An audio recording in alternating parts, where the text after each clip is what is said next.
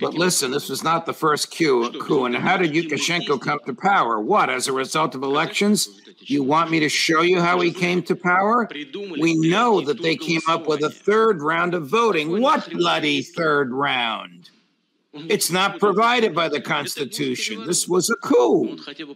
But at least it was passed in a relatively peaceful way, and we communicated with them. I went there. They came to us.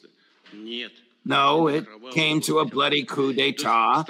It has become obvious that we are not given any chance to build normal relations with our neighbors and the fraternal Ukrainian people. What do you think? I think this underlines precisely the point of where we are and why there can't easily be a ceasefire. Zbigniew Brzezinski long ago wrote his book saying that he who controls the heartland controls the world, basically. Heartland being Eurasia. And then he added, and Ukraine is the spear point to achieve the change.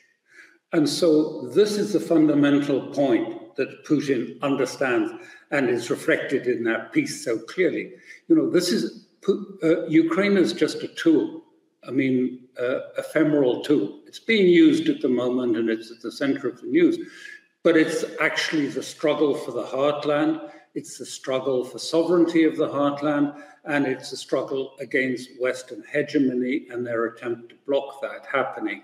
This is a big game. That's why I'm saying that, you know, the military back and forth in Ukraine, of course it's important, but Putin is playing the big game, the long game, 20 years hence. That is to change the psychology of the West to be able to accept that things have moved on and the rest of the world no longer has to tug its forelock at the West or to feel that it's in their employ. They're doing quite nicely, the periphery, without us. They're doing better than us in many ways. And so they've moved on. And we have to either get with it and try and be part of this, or we'll bang our heads against an impossible task of trying to upend such a strong movement.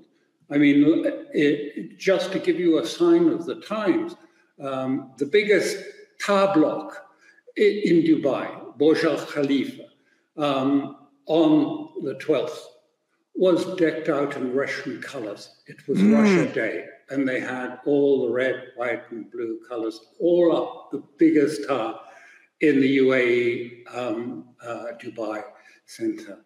Doesn't that tell you something about a change taking place in the world?